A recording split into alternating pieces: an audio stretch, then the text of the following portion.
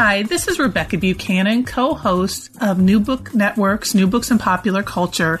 I'm here today with Anthony Leoy, who is the author of Nerd Ecology, Defending the Earth with Unpopular Culture. Anthony, thanks for joining us. Thank you for having me, Rebecca. Wonderful. So I would just want to start out by having you sort of talk about how you came to write this book, how you came up with this idea and this research. Sure. So originally, the interesting thing is, I didn't take the idea of nerd ecology very seriously at first. It was kind of a throwaway concept that I included as an afterthought in a paper about Firefly and Serenity, the Joss Whedon movies about space cowboys. And friends of mine who heard that paper said, that's a really important idea. You need to follow it up. And for several years, I sort of thought, no, that's ridiculous. It was just kind of a joke. And then because of urging from even more friends, who had read that paper, I started taking the idea seriously, and then applying a kind of, eco-critical, environmental humanities lens to the concept of the nerd. And, the more I amassed primary sources, and the more I thought about them, the more I realized that there really was something here about the idea of the nerd as a person and a place and a thing, right, that all had environmental, ecological dimensions. So after I realized that, I started to delve further into the sources. And I began to make some headway. So that's how the project started. Right. So, and you start this with this sort of defining the nerd and letting folks know who nerds are and sort of that difference between the geek and the nerd. So could you talk a little bit about that, sort of how you sort of define the nerd? Sure. So I start out talking about the primary level, the first historical level of the term nerd, as a term of disparagement, as not as a name. This happens later, not as a name that people come to call themselves or a name for a particular subculture, but rather as an insult. And so I distinguish nerd from geek for this reason, because in my reading of those terms, and I admit openly that this isn't the only way to read them, but in my way of reading those terms, at least in the pathologized sense, nerd is to geek as nature is to culture. So in other words, nerd is something that someone calls you when they are calling you inferior, physically incapable, sickly, not likely to survive, right? That's the primary pathologized meaning of nerd. Whereas geek, which as far as I can tell is a much older word in the English language, geek, in my reading, means someone who is interested in a specialized region of knowledge. So if you think about the way people talk about geek, they can say, like, I'm a knitting geek or I'm a baseball geek. So it doesn't necessarily pertain simply to popular culture, right? Or to what we think of as nerd culture now. There are all sorts of geeks. And also there's a distinction that I make of nerd as an identity that you get called in public, right? Whereas geek is an identity that can be kept private. Like you can be a knitting geek in the privacy of your own home, right? And you don't have to perform that identity, or nobody labels you a geek necessarily in public, whereas nerd starts out as an identity of public disparagement. Mm-hmm. And so then, and you talked a little bit about Firefly and Serenity, but what made you then move this into this popular culture sphere? What was it about popular culture and the use of that term nerd? Well, I saw an opportunity to connect the rise of nerd culture, right, with the project of creating so-called environmental cultures or ecological cultures. In other words, eco-criticism and the environmental humanities as disciplines have always been interested in transforming culture in an ecologically healthy direction. I wrote a number of earlier papers where I claimed that popular culture, and especially nerd culture, had a lot of environmentalist and ecological content that was really being ignored, both by analysts of popular culture, so scholars of popular culture per se, and also by scholars of environmental culture. And so I saw an opportunity to bring those two together. And the reason that I took it is that I realized that wasn't something that I was making up, that there's actually an intersection of nerd and ecological thinking in the very idea of the nerd, right? Because my primary analysis of what I call the sign of the nerd itself, right, is that nerd starts out being three different related meanings. So one, it means a person who is a loser or a prey animal, right, in social Darwinian terms, who is not meant to reproduce, who will never survive to reproduce, who loses the struggle for existence. And then when you move towards the place idea of the nerd, nerds are associated with places like swamps and wastelands that are unproductive and poisonous and disease-ridden. And they're also associated with what I call the effluvia of those places, like the flow of disease and polluted rivers and all of that, right? And then the third association at the thing vertex of the nerd triangle is with soulless or dead machines, right? So and as you progress right around that triangle, right, if you move from the person to the place to the thing, you get this dynamic of depersonalization and more pathologized identities. So I began to ask the question, what does nerd culture have to say about the problem of that identity or that set of identities?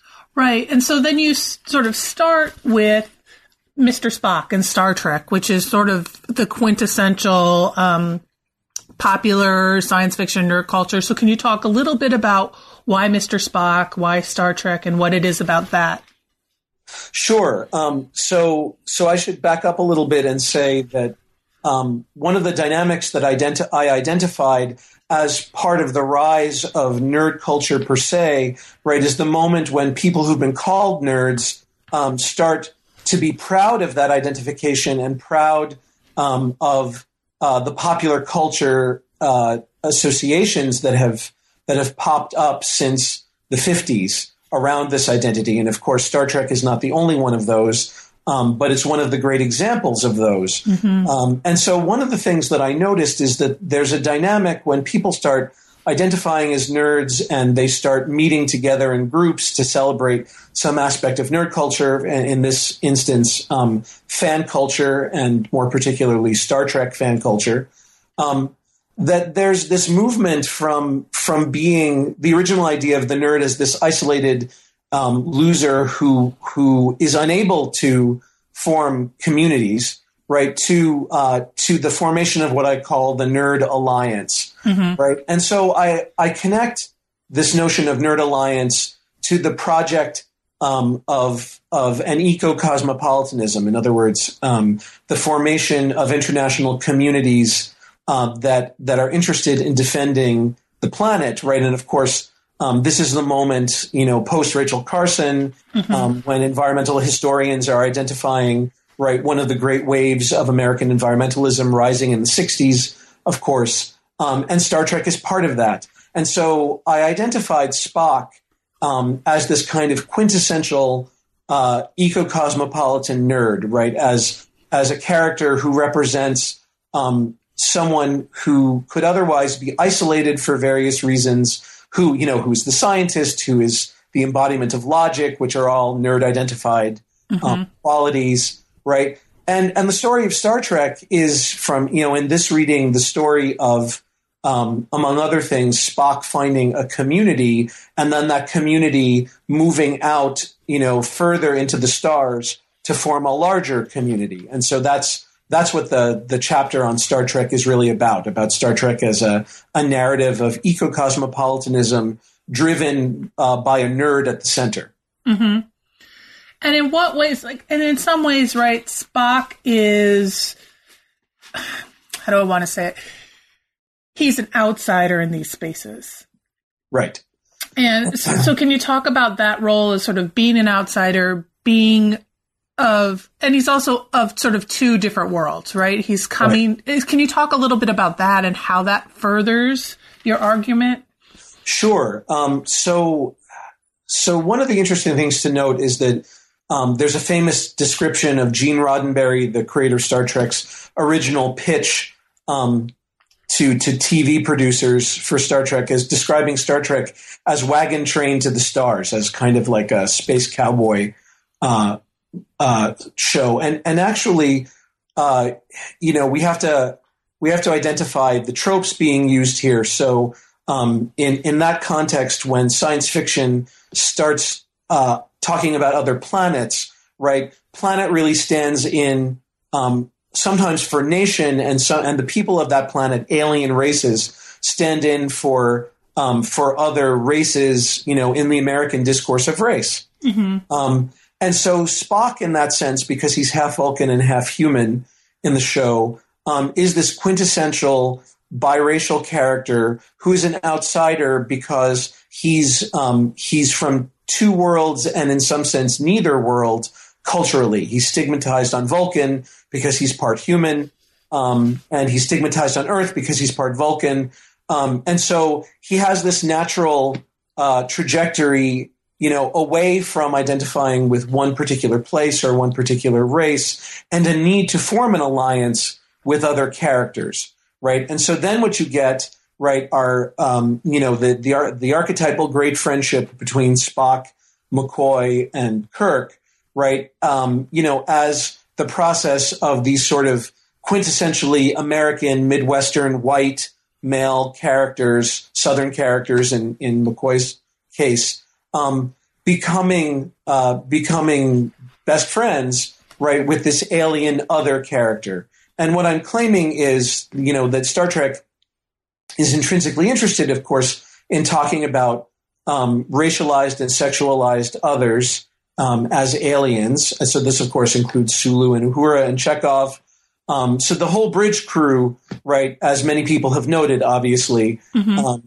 Is an effort to stop othering others, right, and create a community that gets beyond white supremacy in American history. And so I connect that to the idea of getting beyond eugenics, getting beyond the American project of purifying the white race, of making sure that whites stay in political and cultural control. And so I read the entire history of Star Trek as an attempt to get beyond American eugenics into ecological cosmopolitanism. And so that launches a discussion of the place of the villain Khan, right, in Star Trek history, right, as the primary eugenic villain. So, and it's not in your chapter, but how do you feel about sort of the latest reboot of Star Trek? Do you feel it's doing these same things, or are you? Yeah. So so we should say, probably for listeners who are unfamiliar with the controversy, that the rebooted J.J. Abrams Trek, starting in 2009, has been fairly controversial with certain traditionalist elements in Star Trek fandom, in part because what Abrams did was he established an alternate Trek universe where all of the history that had come before essentially gets rewritten by the destruction of Vulcan. And so this is a long conversation in and of itself. But what I will say is that I actually read the new movies as an extension of the project of Trek and not as a repudiation of that project. And so one of the things to note is that if you were going to repudiate Trek, in my terms, one of the first things you would do is decenter Spock. And of course, what the reboot does is it actually not only recenters Spock, but it creates multiple Spocks, right? So there's an older Spock from the original universe who then can encounter a younger version of himself, and they can interact, right, and talk about the metaverse that they're from, which is, of course, a way of having Star Trek fandom think about its own role in creating the Trek universe, right? So I actually think that the new movies are not only an extension of the original universe, but actually an expression of this process that Chris Hardwick, the comedian, calls nerdism, right? Like the philosophy of the crafty nerd, right? Who uses nerdy methods, like obsessing about everything and being hyper aware of everything around you and so on. To reflect on what it means to be a nerd and how to be a better nerd. And so I kind of feel like the new Treks are an expression, right, of nerd culture reflecting back on its own sources. And so I actually really like the reboots. That's a great read of those because there is a lot of controversy. Yeah. So you move into then talking about this idea of sort of destruction of the sky. Yeah. And Hunger Games and Matrix stuff. And so could you talk a little bit about that and what you're doing in that chapter? Sure. So that chapter grows out of the end of the Trek chapter because one of the pathologies that I identify as a risk in Trek's eco-cosmopolitanism, right, is this familiar trope of the energy being or the transcendent alien presence, right, who really like grow out of the more traditional Western ideas of the gods or the angels, immaterial, superior beings of pure mind, right? So they come from the Neoplatonic tradition philosophically. And what I say is that Trek has these plots every so often, right, of meeting disembodied superior beings. So in Next Generation, it's the Q continuum, among others. And then having a character like Spock say, this is really where material existence is headed, right? Material beings really will evolve beyond the need to have material bodies and therefore the need to have to live in ecosystems and biospheres, right? And so I worry about this problem, right? Because nerds need refuge, right? And nerd culture has been a nerd refuge, right? But I worry about the tendency of imagining the refuge as an escape from materiality itself. Right? So there's the tradition of Western metaphysical dualism, extreme metaphysical dualism, and salvation as escape from the universe. So in the Destruction of the Sky chapter, I examine this problem in nerd culture and its expressions in things like the Matrix and the Hunger Games, which have virtual digital worlds, right, and sometimes virtual material worlds that characters get trapped in and have to escape from. And so one of the things that I discuss in the beginning of that chapter, right, is the origin of the Matrix as revealed in this really wonderful set of films called The Animatrix, which was produced obviously after the original Matrix film, in which a number of short films are made, animated films, in which it's revealed that that the Matrix itself, the structure of the Matrix culture of machines parasitically sapping human energy to drive themselves, actually results from the environmental destruction that humans wreaked upon the planet in an effort to destroy machine sentience and, in fact, a machine polity, a machine nation that arises through a kind of slave rebellion when sentient, intelligent machines try to overthrow their human masters who've enslaved them. So it turns out that, at least if you accept this as the origin of the Matrix, right, that the destruction of the sky, right, because in the Matrix, Earth's sky is completely blacked out by this dark cloud. The destruction of the sky started as a mode of human warfare against sentient machines. So there's a slave narrative. There's an environmental slavery narrative inside that story. And so I read that story as a way of talking about the way that social oppression and environmental destruction go together, right? So this is the environmental justice chapter, if you want to think of it that way. And so I moved from The Matrix to read other artifacts like The Hunger Games in a more hopeful way, because I think that The Hunger Games in particular is a story about human slaves, human serfs who are trapped in a fascist system, who actually learn to destroy the false sky as a way of reuniting with the real material world, and that rebellion, that environmental liberation is also a political liberation. So Panem gets the system of Panem, the country in The Hunger Games, gets overthrown at the moment that Katniss and her allies learn how to destroy the virtual world of The Hunger Games, right? To turn the warfare of The Hunger Games against the fascist rulers and create a real revolution, which is also a metaphysical and a physical revolution, right? Which turns towards an embrace of the physical world rather than a rejection of it. So the falseness, right, that originally gets projected onto materiality itself is then revealed in The Hunger Games to be a kind of ideological operation of fascism, right, and environmental injustice. So I read that trajectory in nerd culture, hopefully as a way of affirming environmental justice in a material world that we're trying not to escape. Right. I really appreciate that read of The Hunger Games, because so often it's read as this reality television kind of Big Brother is watching you issue.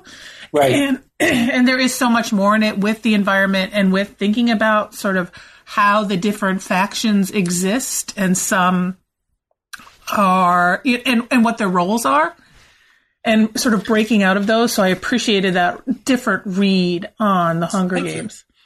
Yeah. No, go ahead. Oh, no. Do you have more on The Hunger Games, or? Well, I mean, not yet. Okay. Right? So I was just going to say that you move from that into talking about Tolkien. Yeah. And so, and sort of Tolkien's role and the role of the real world versus the virtual worlds and that kind of thing. And so I'm wondering if you could talk a bit about your Tolkien chapter. Okay. So I moved from The Hunger Games, right, saying that with The Hunger Games, we have a nerd narrative in which environmental justice is fought for and restored, that ends with music, right? So Katniss, this is sometimes not noted as I think it should be. There are a number of important moments, Katniss and the character Rue in the first book, and Katniss thinking about her father, who is a singer, right? And Katniss as a singer herself, right? The books finally end with Katniss singing a song to her children, which is a lullaby, which is the same song that she sang at the beginning of her rebellion against the Hunger Games. And so I began to investigate this idea of connecting, the metaphysical dualism problem of the virtual world with virtual worlds of art. And so the Tolkien chapter really explores the foundation of Tolkien's cosmology in music and the notion of the material world of Arda in the Silmarillion and then later in The Hobbit and The Lord of the Rings as a world that has been created out of a divine singing, right? So the notion that the material world is a kind of material realization of art. So that's a way of bridging the problem, right, of escape, right, of escape to the virtual world from the oppressive material world. Because what Tolkien says in a really important essay of fairy stories, which you've told me you also teach. So in that essay, Tolkien talks about enchantment as the creation of secondary worlds of art that people can inhabit.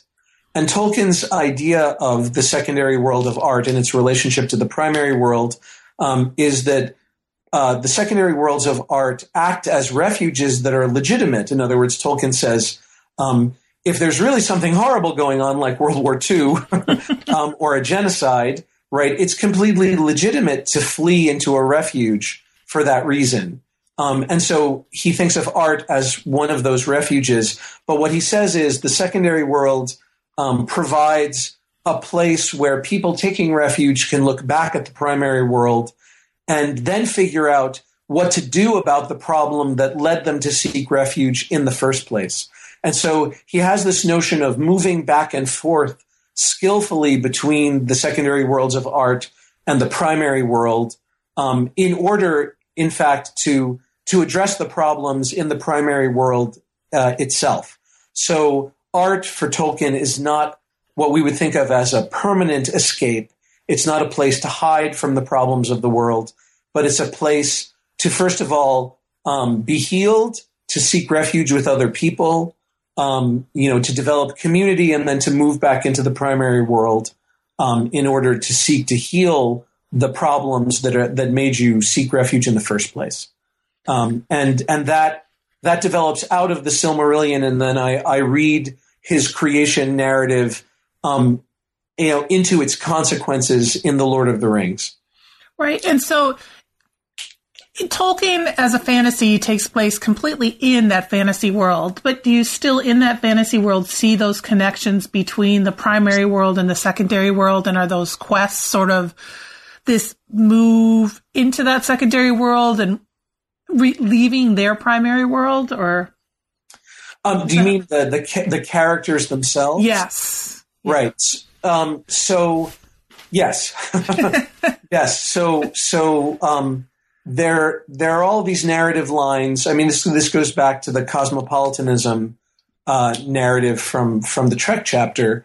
So there are all these movements, right, especially from the Shire into the wider world of Middle Earth, where local people have to take responsibility for the larger fate of their world, and thereby, they begin to move back and forth between their local context and the larger cosmopolitan context of Middle Earth and its political problems in the Third Age, the War of the Ring, which is what the Lord of the Rings is about, of course. And so what you see in that story is a number of examples of characters learning how to use the power of art, right, and as a power to help heal the world.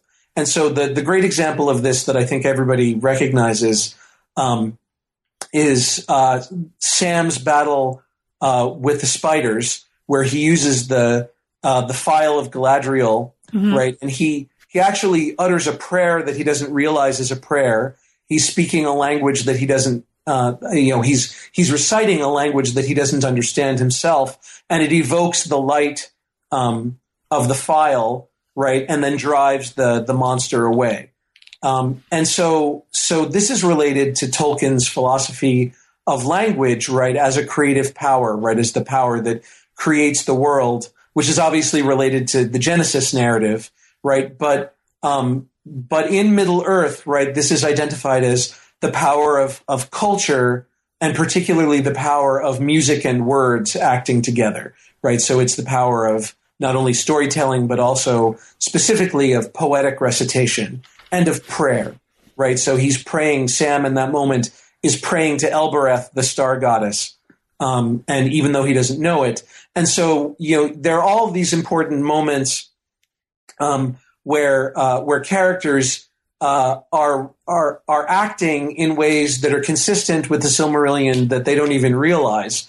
And so the important thing to me about that in the end, right, is that it provides what I call, it's actually not my term, but it's a term that I use imported from eco-theology, called a counter-apocalypse, right? So rather than thinking about apocalypse as a destructive event that destroys the world and then nothing good happens, the tradition of counter-apocalypse is the literal revelation, right, of unexpected possibilities inside what looks like a scenario of doom, right? And the great example of that in The Lord of the Rings is, of course, aside from the destruction of the ring itself, is when Éowyn and Merry destroyed the Lord of the Nazgul, the Black Rider.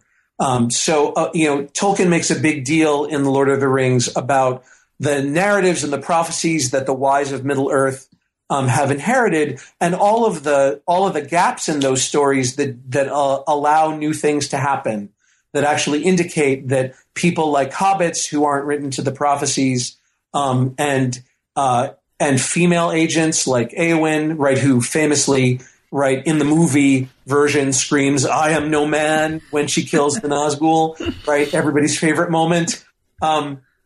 So those are moments of counter-apocalypse, right? When the original power of creation kind of bursts into the scene of history again and creates new possibilities, even when characters don't realize that that's what they're doing. And so that creates the possibility of what Tolkien identifies as the second music, right, where the wounds of the world are recreated when humans, among other beings, start to sing in the great music of the gods to heal the world of its wounds. And I identify that as a particularly useful trope for environmental thinkers and activists. Mm-hmm. Yeah, and this is totally beyond what you're doing in your book, but it's really interesting to listen to you to think about all the parallels between Tolkien and C.S. Lewis. Right. And many of the things you're saying, right? I mean, they were contemporaries. They were writing partners in right. many ways.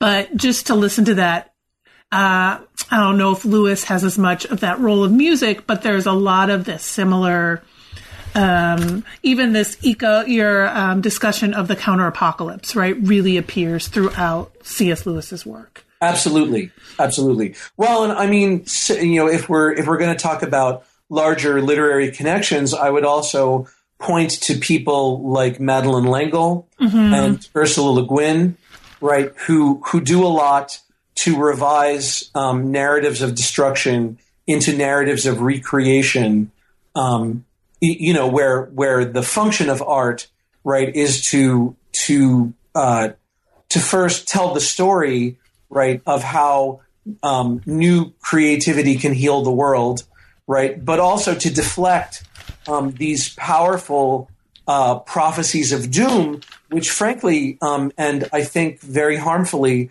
have become inscribed in global environmental culture, right? Mm-hmm. There's a lot of environmental apocalypse going around, which I think is frankly dysfunctional, because it makes it feel like there's nothing we can do to stop the destruction of the planet. Right. And so if you think of these writers together, Lewis and L'Engle and Le Guin and Tolkien, right, they're like a whole generation of fantasy sci-fi writers who are using the tropes of those genres, right, in order to push back against the narrative of inevitable world destruction, which of course arises in the middle of the 20th century because of the world wars and the advent of atomic weaponry and so on. Mm-hmm. And it echoes today, right? It's really interesting as you talk about that to see all that very much this doom, like the apocalypse. If we look at popular culture now, the apocalypse is always something that is destruction, right? Environmental destruction, social destruction, political destruction. And we can't stop it, right? The zombies are going to come and take over, and we're done. Exactly. Yeah. And I do think that this is related actually to a trend in American history, literature, and larger culture, right, in which the kind of lone hero or the survivalist community, right, has to face its inevitable doom bravely and heroically. Right, but in a way that either one dooms the group or just dooms everyone. And so actually we're coming now upon my great complaint about Cormac McCarthy's The Road, which really seems to me to be an exaggerated version. Like I actually think McCarthy in that book is saying exactly how much can we destroy the world, right, and still create a narrative that has hope at the end, right? And so I really think that the logic of that narrative in its own terms has unraveled in realist literature, right? And that's one of the reasons why I think nerd culture, and particularly sci-fi and fantasy as genres, have really ascended into people's consciousness, because realist fiction is having a very hard time getting itself out of this apocalyptic corner. Right. So let's talk about then one of my favorites, Buffy. Yay! And yes. How could you just have to love, everyone has to love Buffy. So you have a chapter on the Slayer and sort of the Slayerverse and Joss Whedon and Buffy. So can you talk a little bit about that chapter and what you argue in that chapter? Sure. So I moved to Joss Whedon in part because I think that this is the moment when Whedon is one of those creators that using Chris Hardwick's term nerdist, right, can be identified as a nerdist creator. In other words, he is from a generation, he's probably about 50-ish now. Mm-hmm. He's from a generation where nerds started to form communities. You could be a nerdy kid and know that you weren't alone, right, and get together with other nerds to play Dungeons and Dragons and all the other things that nerds do.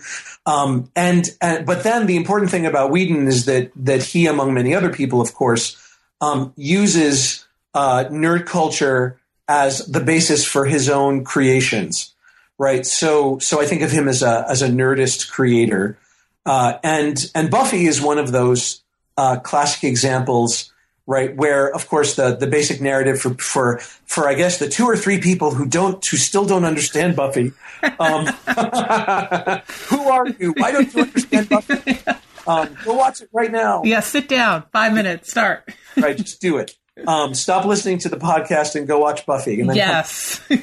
So anyway, Buffy is the story of the kind of archetypal petite, pretty blonde girl who seems to be the victim in horror movies, right? Who turns out to have this secret power to fight vampires and other monsters.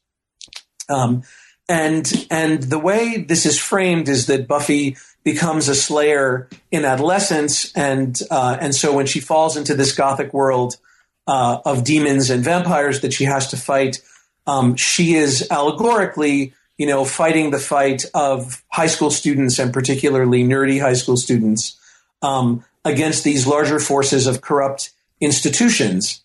And so I read all of Whedon's work basically as being about small groups of allies creating new institutions inside older corrupt institutions, which have become degenerate and oppressive.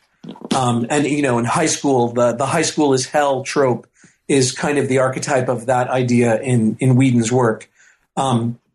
So of course, Buffy is a female messiah.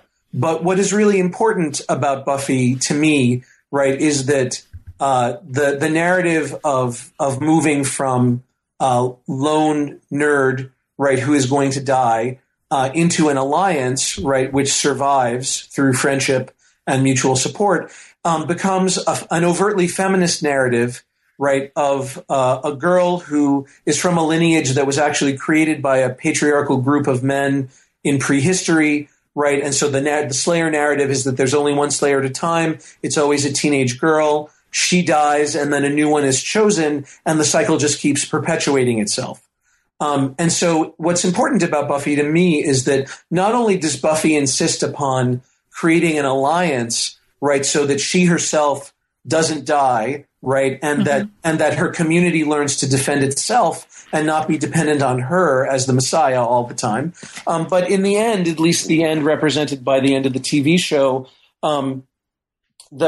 the show arcs back upon that narrative and changes the shape of the story so that Willow and Buffy, Willow being the super powerful witch, best friend character, Willow and Buffy collaborate at the end to release the power of the Slayer into all of the girls of the world who are prepared to stand up and defend themselves. And so there's this powerful moment where the Nerd Alliance narrative becomes an alliance that is overtly feminist and utopian. And of course that gets complicated in the Buffy comics, which I also recommend that people read because they're still going strong. But that is the significance to me of Buffy. That is, it's first of all an overtly nerd feminist cultural artifact instead of narratives and tropes, and that it also opens up new utopian possibilities, right? And I actually think that utopias are hard to come by in popular culture, as we've been saying at the moment, and so we can't ignore any of them. Right. And one of the things you've talked about is this idea of self-defense and world defense sort of being the same thing. Yes. And can you talk a little bit about how sort of Buffy and some of the rest of Whedon's sort of universes, Sure. You mentioned Firefly and Serenity, but that idea is really fascinating to me as well.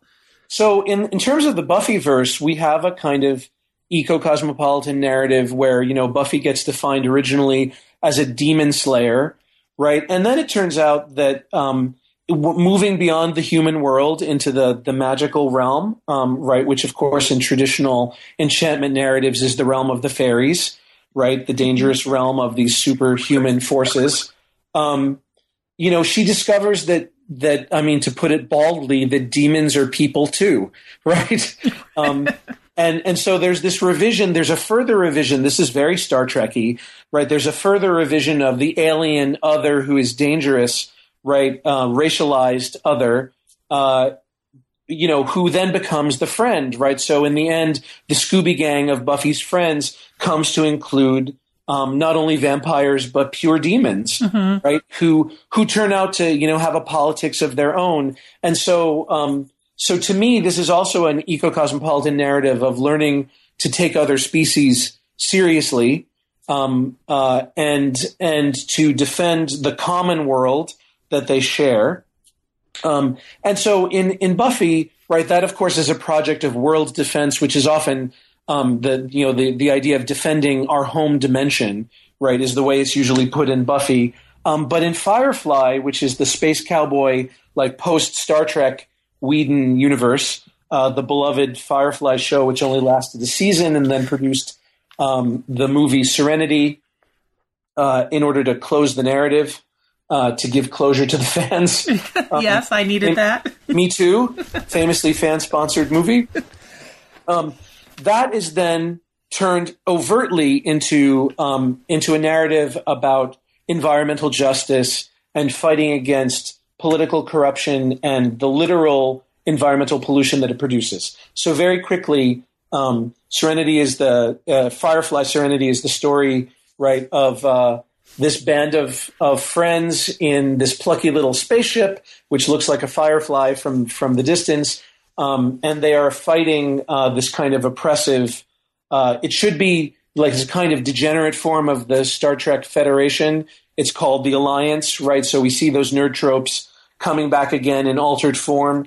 And the idea is that the Alliance is trying to produce order by drugging the citizenry of various planets into submission. And so the plot of Serenity, the movie, reveals that what Firefly had been building up to, the TV show had been building up to, is the revelation that there's this secret planet that has been hidden on purpose called Miranda that was poisoned by a drug that was used to pacify the inhabitants of the planet. But actually what winds up happening is that it pacifies them into absolute inactivity so that they don't move, they don't eat, right? Civilization just stops, right? So there's an attempt to impose a kind of absolute fascist control through a drug that is spread throughout the biosphere of the planet.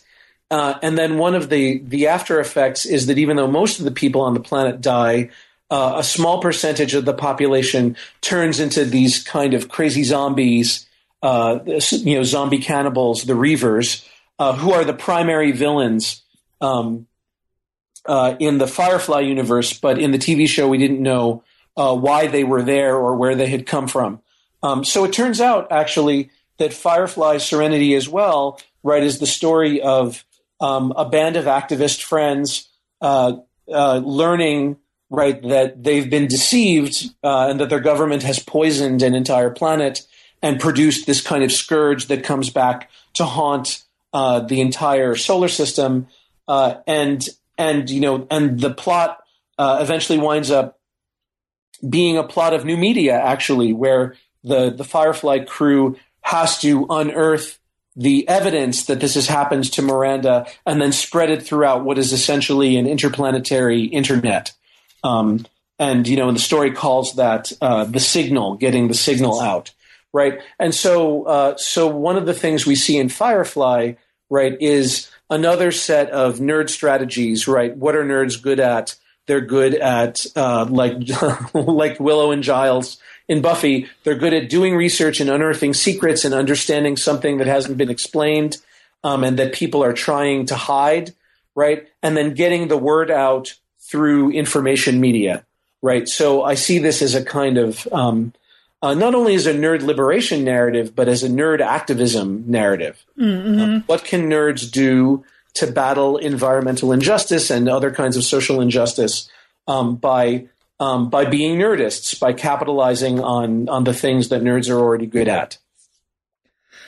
And then you move into the world of the sort of superhero, the comic book superhero, right? So right. Could you talk a bit about that world and what you found there? Sure. So Whedon fans are already aware that Whedon was very deeply influenced by superhero comics, and in particular the X-Men. And in fact, he became an X-Men writer for a while. There's a famous run of the X-Men where he brings back his favorite character, Kitty Pryde. And so I go into the link between the Whedonverse and the superhero chapter, right, is through Whedon himself. But I use that bridge in order to talk about the development of the figure of the planetary defender, right? What does it mean to imagine yourself as someone who is capable of defending a planet, right? And in particular in environmental and environmental justice terms, right? Because obviously, right, like none of us are really raised to think of ourselves as people who are capable of defending the entire Earth. And so I read the tradition of American superhero comic books as a tradition that is, that of course, as people already know, is reacting to the crisis of World War II, among other things, but then moving into an explicitly environmental defense mode where, we see characters like Golden Age characters like Superman, thinking of himself as a planetary savior, of Wonder Woman coming from Paradise Island explicitly to quote unquote change man's world, right, which is identified with the entire world, and so on. And then when you get to the Marvel characters in the Silver Age in the 60s, right, we have characters who are created essentially by their environmental circumstances and often by environmental disaster, right? So the Fantastic Four are exposed to cosmic radiation. The mutants of the Marvel Universe, in particular the X-Men, are created. They're called Children of the Atom, right? So they're, at least at first, they're thought of as products of genetic mutation caused by the atomic age and its radiation, and also environmental pollution. And so I read the comic books, superhero comics, which are really a very denigrated genre, right? I mean, even in, as you know well, in universities where people have a grudging acceptance of teaching graphic novels, right? It's still stigmatized to actually teach like a Thor comic or a Wonder Woman comic. Right. You still get the side eye, like, what is that about?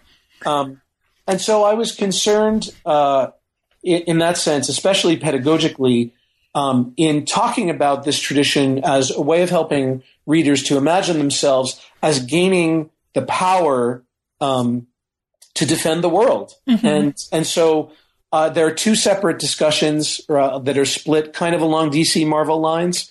So I talk about the figure of the icon of virtue.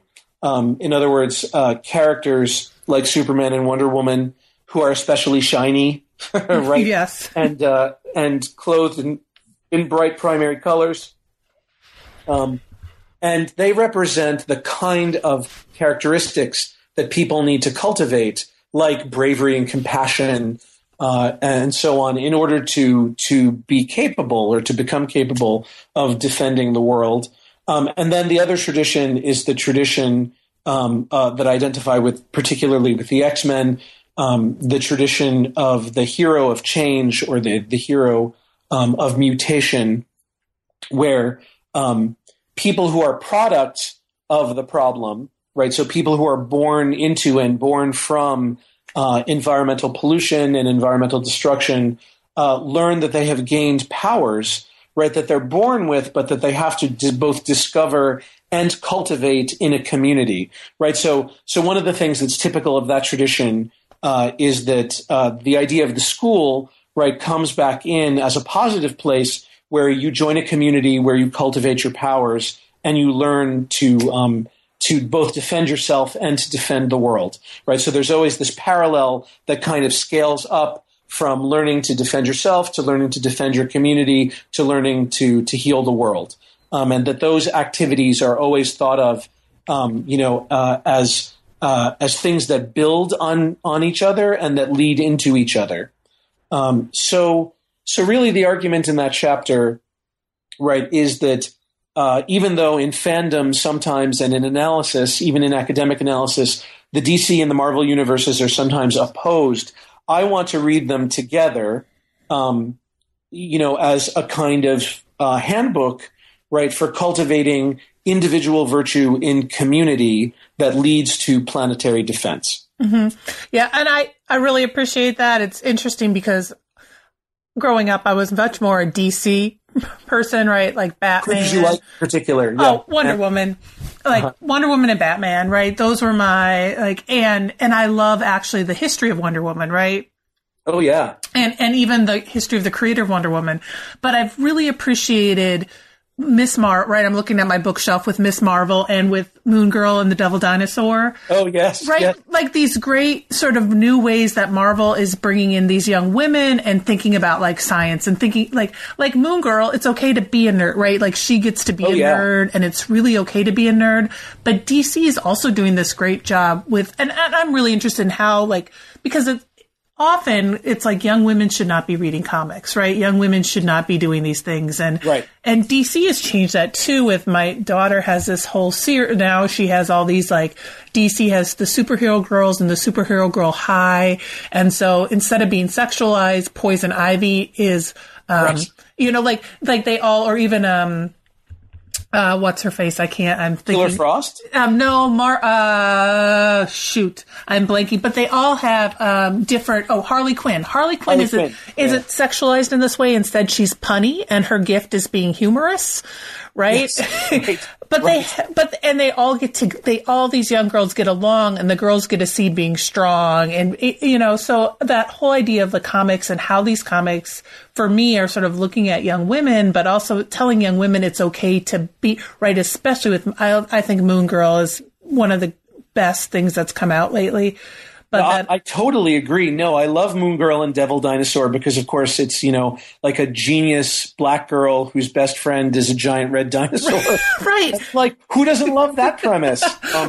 But one of the things that we should note for people who are unfamiliar with comics at the moment is that, that as you say, right, a lot of heroes that have been traditionally male are now transformed into female versions or female extensions or just original female heroes. So, for instance, Iron Man is now a woman, a young woman who goes to MIT. So Jane Foster is now Thor.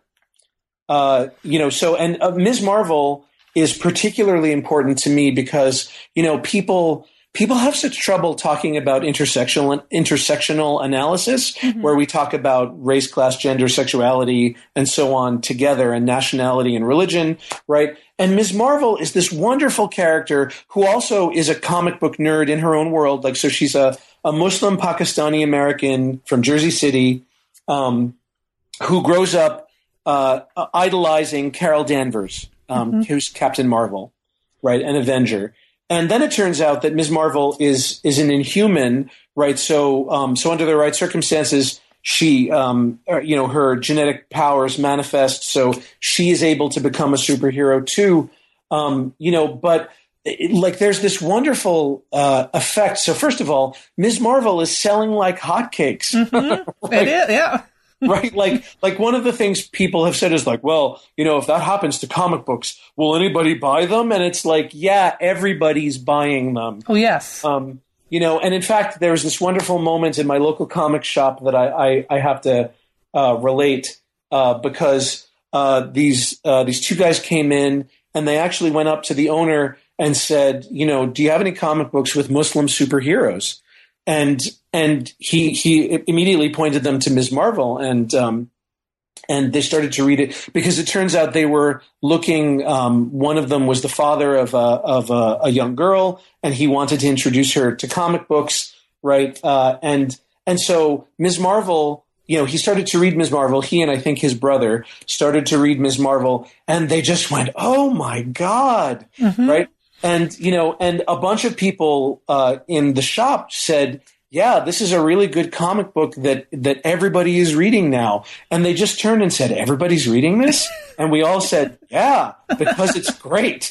So one of the things that I think is particularly powerful about this moment in comic books, is that there's a lot of transformation going on in the original characters themselves, where the archetypes are being repeated and reinvented in these super cool ways. And in fact, I don't know, have you read the issue of Ms. Marvel where she goes to Pakistan, right, and discovers that there's a water war happening?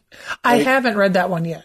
Oh, it's so interesting. So she goes to Pakistan and meets a local superhero, right, who's a young man, right? And he and she wind up having this conversation about how she, as an American, right, doesn't understand Pakistani politics and what's going on, right, with the problem of stealing water from local communities. And so this overtly environmental issue, the problem of access to water, to clean water, and the corporatization of water access, right, becomes thematized in a story in which this Muslim Pakistani girl, right, who is figured as the other, right, in her American context by her villains, then goes to Pakistan, where everybody, of course, says, "Oh, you American, like, what do you know, right? You need to come back here and actually listen to us, right?" So there's even this kind of eco-cosmopolitan narrative evolving in Ms. Marvel, which is awesome. Yeah.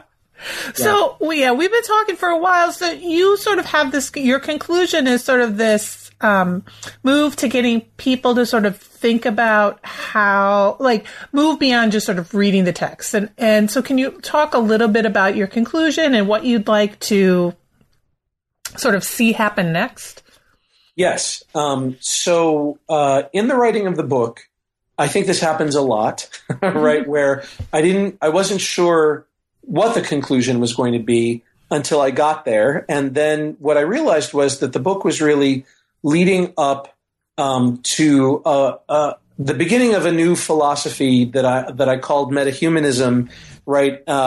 From the word metahuman, which is actually from the DC tradition, as you know, and metahumans being originally, just now the way metahuman is used in the comics and also in the DC television universe of Greg Berlanti and The Flash and Supergirl.